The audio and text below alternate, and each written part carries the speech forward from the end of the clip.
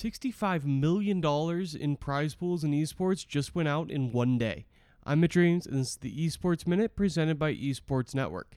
As we reach the end of May and some states begin to ease restrictions on stay-at-home orders, today was a reminder that we aren't out of the woods yet. The International and Fortnite World Cup were both axed today. Epic Games outright canceled the event that brought more mainstream attention to esports in North America than ever before last summer. Valve only postponed the International, but said the event likely won't be able to be held until 2021.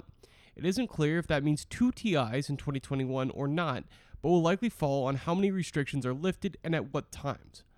This is a huge blow to esports organizations and fans. In 2019, the Fortnite World Cup broke the record for largest cumulative prize pool by putting up $30 million in prizes evenly split between the solo and duo events. Add another $10 million for the qualifiers, and it was the biggest event esports had ever seen. That record lasted exactly 1 month though, as the International reached a new record of $35 million in total prizes. While TI has been an anomaly in esports for nearly a decade, Fortnite finally provided some competition. Both events create amazing storylines as players' lives are changed forever with wins, and some esports organizations have been built on the back of just one win in one of these events. Now, the esports community will have to go without.